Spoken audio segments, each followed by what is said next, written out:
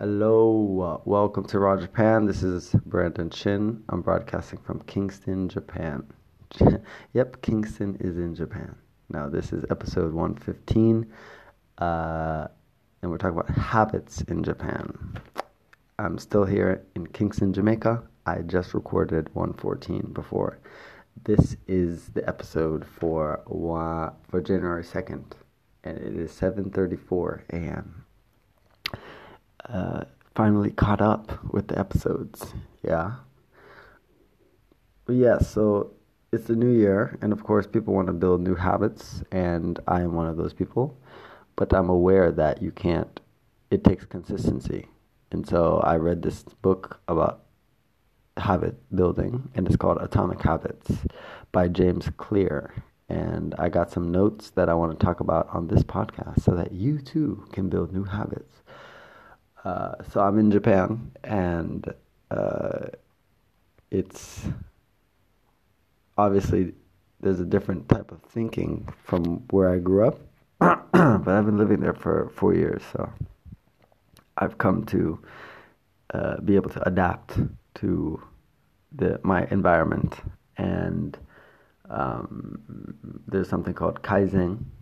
In Japanese, it's like making small incremental changes to develop a new behavior, and it became very popular during the boom in Japan when people were making for manufacturing. So people were making products, electronics, cars, and to improve the process, they would make small changes every day. And eventually they ended up with a new thing. So it's like making a 1% change from your original behavior, and eventually you end up with a new behavior. And in that spirit, I'm gonna tell you some notes that I found in this new book that uses a lot of science to back up habit change. So let me look up that picture real quick. See here. So I'm on my phone now, recording directly from the Anchor app. It's very convenient, so I don't have to lug around my computer or my mic. Yes, so there are a few things you can do. Let's see here. So to create a new habit, there are 4 laws, and it's basically in the sequence that your current habits operate. So it starts with a cue, then it goes to craving, then response, then reward. So let's say you're checking your phone or something like that is a habit. Looking at social media. The cue would be like you're bored. Craving is like I want to stop. I want to be entertained. So the response is you grab your phone, and then the reward is probably the notifications that you get on social media. And this is why a lot of the networks are able to really hack our brains, because they understand that once we look at our phones and see notifications, there's a dopamine release in our brains, similar to that of drugs. And so you become very addicted to checking your phone to release this dopamine. And so, if you're trying to change your habits or create a good habit, there's 4 laws. So the first one is to make it obvious. The second one is to make it attractive. The third one is to make it easy. The fourth one is to make it satisfying. So you're going to be following the laws for the behavior change, or how your habits normally run, which is the cue, craving, response, reward. So the cue is to make it obvious. So if you're trying to make a new habit, say read more, you put the book in a place that you always pass, or somewhere you can easily see it. The second one, craving, so you make it attractive, make it something that you want to do. One thing you can do, it says in the book, you can pair the action you want to do with an action you need to do. So if I need to, let's say obviously everybody eats food, otherwise you wouldn't be survived.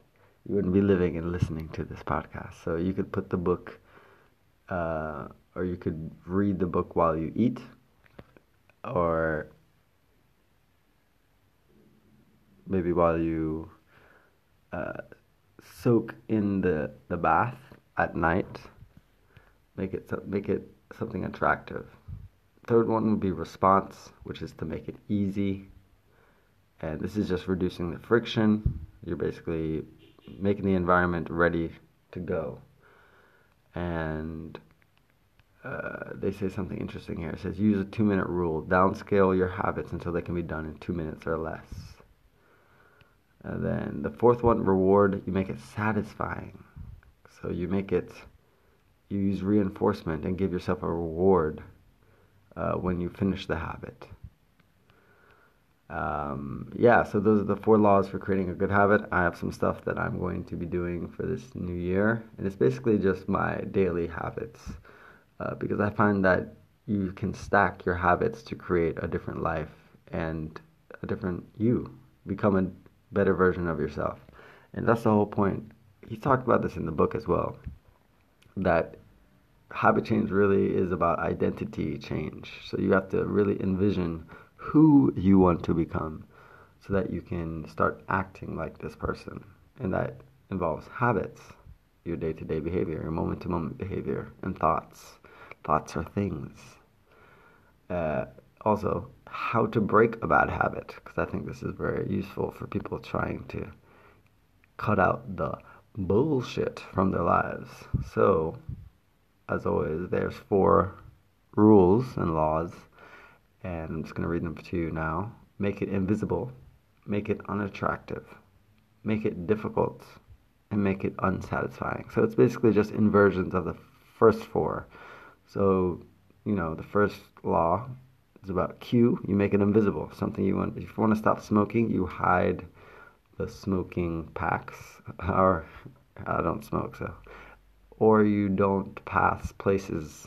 You don't drive past places or walk past places that you normally buy cigarettes. So the second one is craving. Make it unattractive. Make it something you don't want to do, or reframe your mindset to make it seem like this is not the person I want to become would not do something like this. The third one, response, make it difficult. So you just create more friction to doing the actual behavior. Maybe take an extra, a longer route so you don't pass any places that sell cigarettes. Or say, okay, if I'm going to buy cigarettes, then I must do this, and just add extra steps to make it more difficult. Then the fourth one, reward, make it unsatisfying. So I don't think shaming yourself is healthy, but you can make it unsatisfying that you hang out with people that don't smoke, and so they will shame you, or maybe not shame you, but question your behavior, and so it's like you'll stick out, and it becomes very unsatisfying. Yeah. But yeah, these are just some of the stuff that I've been reading about, and I thought it would be useful to pass it on to you.